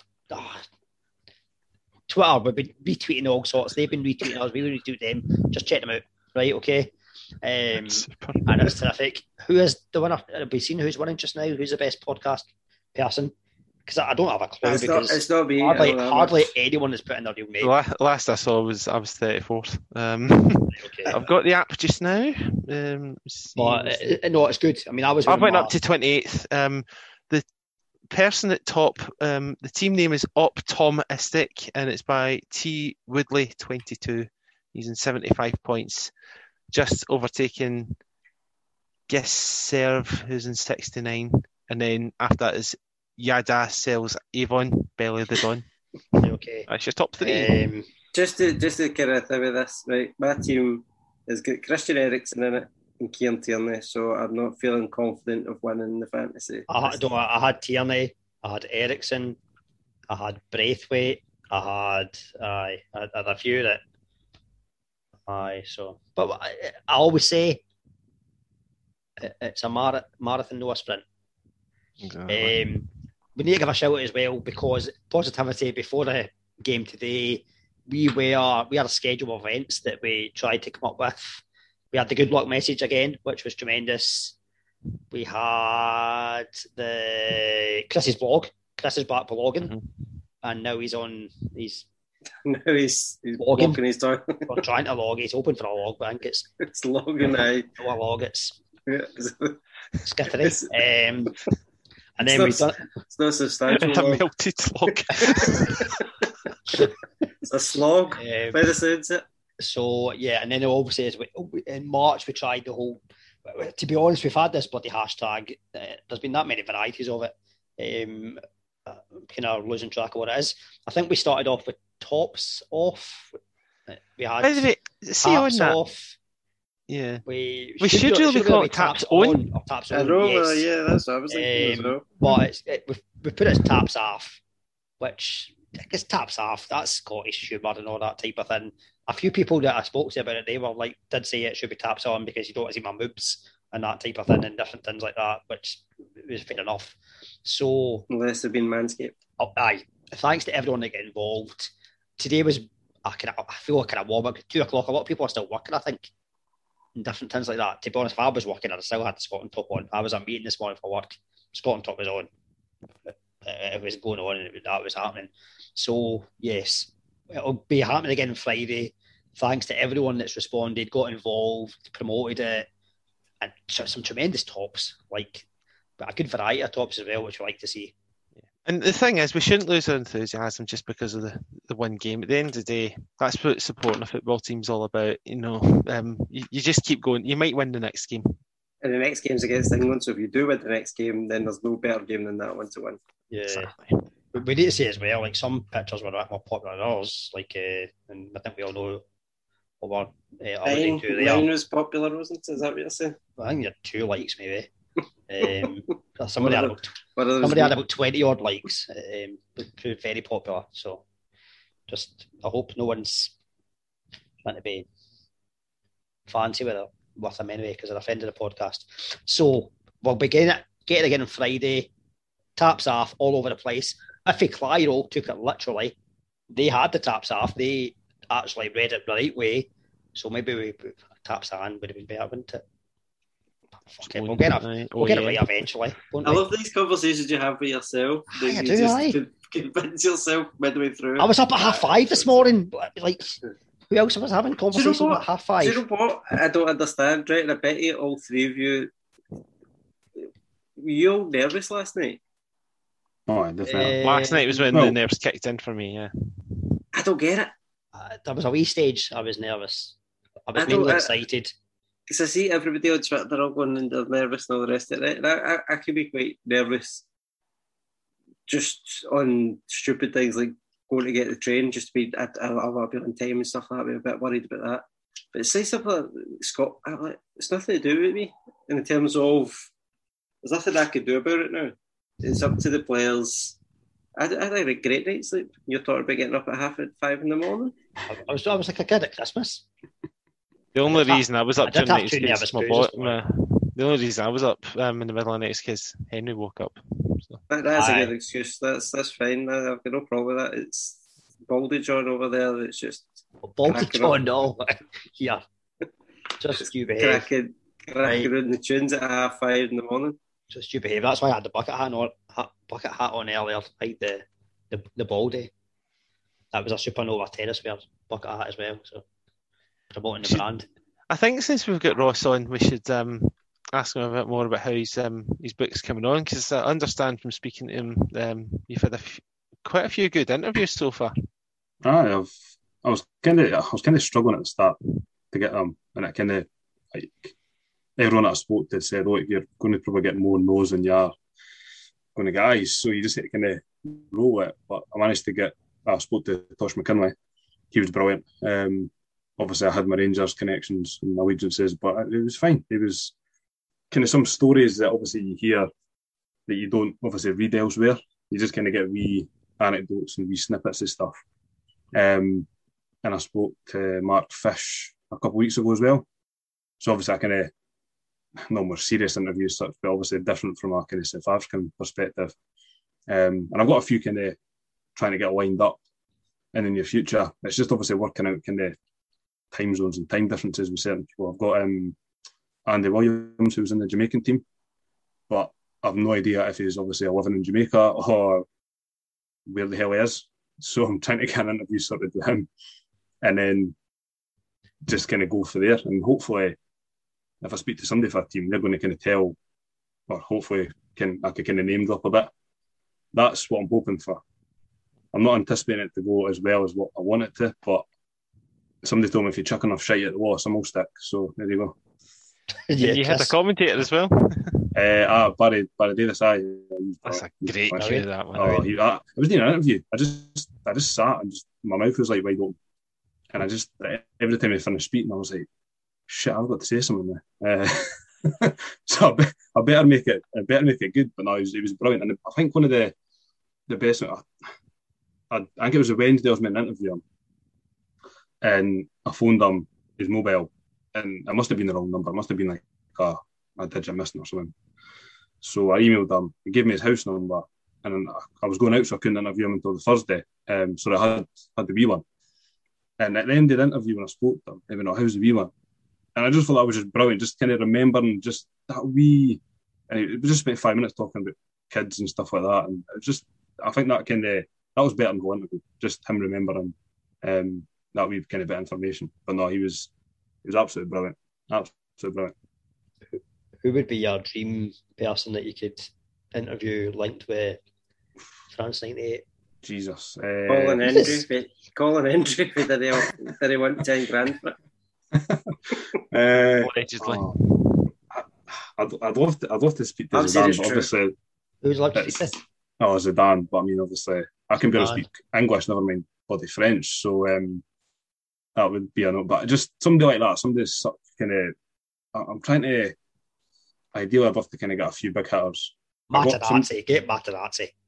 I reckon Materazzi would be tremendous. He wasn't in that squad. What is it? He wasn't in that squad. 98. He was 2006. Materazzi. Why am I getting 98 mixed up with 2006? Right. Listen, this is Dan was mentioned, to be fair. You're talking about big hitters. I've been up since 5:30. Get Nakata, right? If you get Nakata in Japan, Oh my, because he can then speak that's it. Japanese. He can't speak French, but he can speak Japanese. I bet you Nakata can speak English, right? Think so? I bet, yes. Nakata speaks his feet. He'll put. They don't have a sake bar in London or something. He's the spirit on. A Bosaki bar.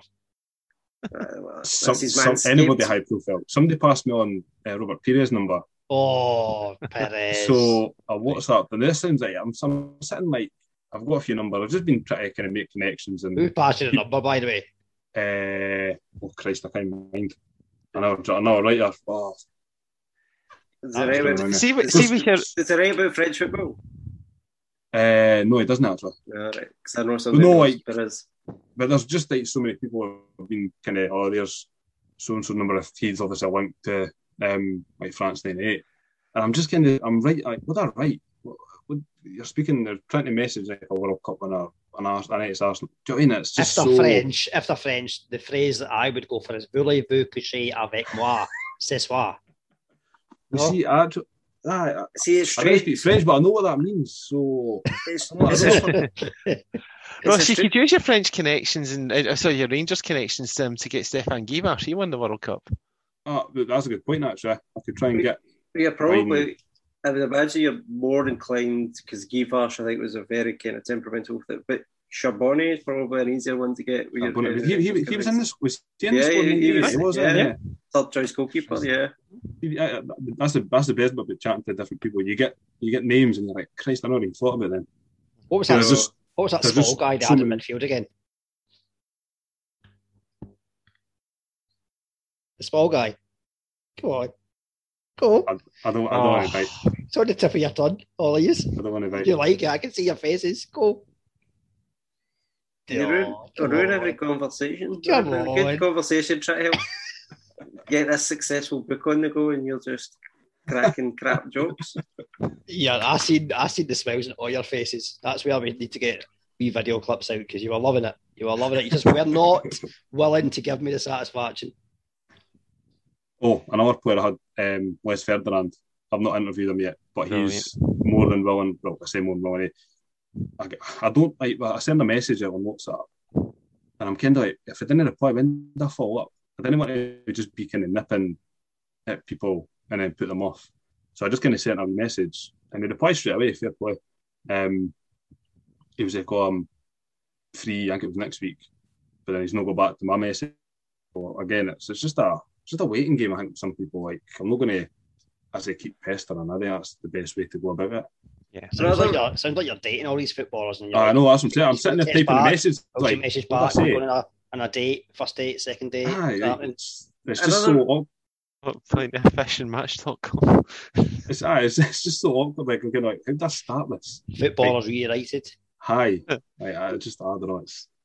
I've just got got like a general message, and I've just copy and pasted it. So when I post it in someone else, I just change the name, change the country, and then change whatever else is obviously a link to that. It's just that's how I'm going to go at this. Google Translate is your friend, by the way. To be fair, Translate. that's actually a very good point. I've translated all sorts in Google Translate.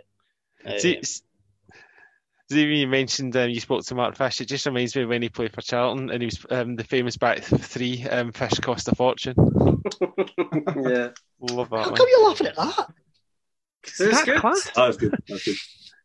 Although when Mine was like European, it was like there was a bit of like cleverness about it, you know, like linguistic. I suppose that was linguistic as well. it's all about the delivery.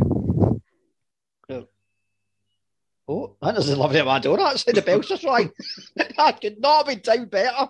That is super up, and I need to get it because I think the missus is in bed.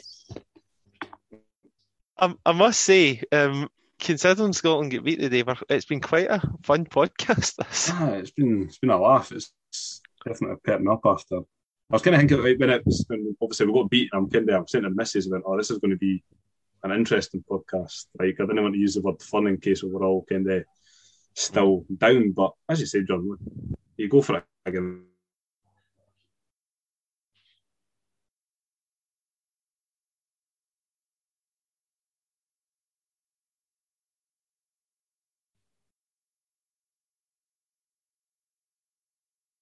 You've done that, but again, speaking, as you say, people like that, fans as well. I'd like to get kind of a few fans' perspectives just to, because everyone that's obviously been there has got kind of stories. And I was speaking to Harry Pearson, kind of writer, journalist, on Thursday, and he was covering like a lot of the games, and he'd done like USA Iran and stuff, and kind of he never done any England games, but he was telling me some stories, and they were absolutely hilarious. Kind of speaking for like a good hour, and just kind of speaking to people like that as well, instead of obviously just players, even commentators. You just kind of get that different perspective of the competition. Do you know what I mean? Yeah, I didn't want it to be obviously people's kind of biographies. I'm just kind of trying to obviously base it on chapters with different countries, and then kind of like I read Neil's book, John, as well, and kind of absolutely brilliant book on Scotland at 90 World Cup. And I mean, I'd love to kind of do that obviously for the countries that I'm focusing on, but obviously in a kind of smaller, more kind of condensed way. But I mean, it's just kind of hard getting people and kind of getting in contact with folk. And once you get that kind of bite, you just feel brilliant. And if someone's actually up for it, and then I shite it before every interview because I'm like, I've never really interviewed much people before, so it's just a learning curve. Do you know what I mean? Like, although Mark Fish did wish us well for the Euros, to be fair, so fair play to him for that. So I think I always kind of went to any interview process and just remind myself that they're just human. Do you know what I mean? There's no actual. I think that's a brilliant way. So the best one I ever did was Sean Fallon. He was the Jock Stein's assistant manager. Aye. And he was a good friend of my grandpa's, and I came into his house and he knew straight away I was a Rangers fan, and he just poked fun at it all the time. He said, "Oh yeah, we won 6-1, and I was the captain, and you wouldn't have liked that," but and he was always poking wee jokes at me and stuff. But a nicer person you could never meet. It was absolutely fantastic, and I'm like, well, I've interviewed somebody was the second person to touch the European Cup when Celtic won it. Who's an absolute legend within the game. So if I can do that, then it doesn't really matter who else I meet in the future. And I think that stood me in good stead. So I think it's just a case of the more that you do it, the more comfortable it will be. Yeah, I totally agree. I think when the day after I interviewed Tosh, I just sent him a message. Tosh. Thanks. You're getting in. That's what you do. First name. Talking to first names. And I messaged him the next day just saying, thanks for your time and I appreciate it. I was like, I hope I wasn't like too nervous, but I just kind of laugh. And as you said, we're just normal punters. We just like to speak about football and then we're fine. And it just kind of makes you think, that's true. People are kind of generous enough to sit and like, obviously 20 minutes of their time for me is a massive deal. They probably, how often do people get that? Do you know what I mean? Mark Fish and your Barry Davis and stuff. They must be constantly speaking to people. So they do it all the time. But for the other person, it's obviously such a massive deal. You just kind of get a bit nervous about the occasion. But once I'm speaking, I'm usually fine. That's like John, we had Stephen Wright on. I think Stephen Wright was more nervous than us because he's not used to like doing podcasts. Yeah. I actually, once he was on, he didn't realise he was on for so long, and he said like he really, really enjoyed it. He was a great guest. He was someone like, for us, he was like an early hero as well, the two of us. So, but yeah, he was tremendous. Yeah, sometimes they can be nervous. It's all about Aberdeen. It's all about Aberdeen. Played for Rangers. Ross is a Rangers fan. No, I know he went to Rangers, but it was your hero and all that. So who cares? The good thing about that we've had in terms of speaking to the guests of the past year, we're open about who we support, and even if you're getting some, like for example, I'll use Kenny as an example. He referred to that to just have we dig it like when your wee darling and Jess get injured and all that. Yeah, you actually have quite a good laugh with that. I think there's too many.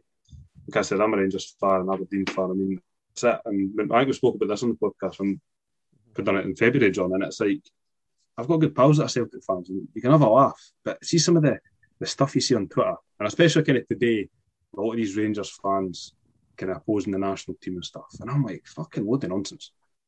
Do you know what I mean? I don't know if you've seen, I can't remember the tweet, I think I shared, we tweeted it, and it was the guy saying about if you were a German Jew, you wouldn't support Germans. And I'm like, what kind of take is that?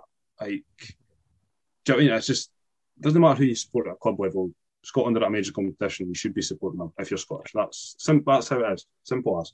Scotland United.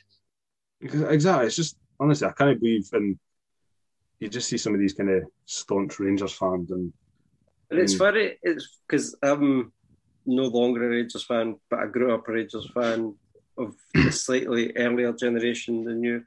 And in the 90s, it wasn't as big a thing. Yeah.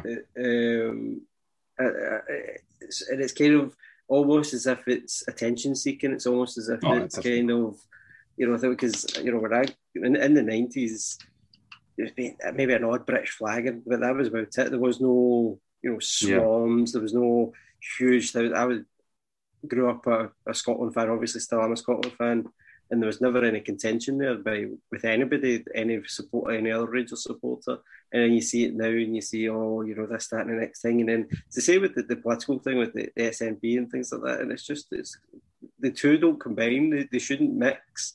Support whoever you want in politics, but don't do it based on your football team. I've never heard anything so ridiculous. No, I totally agree. That's spot on to me. I just can't understand it myself.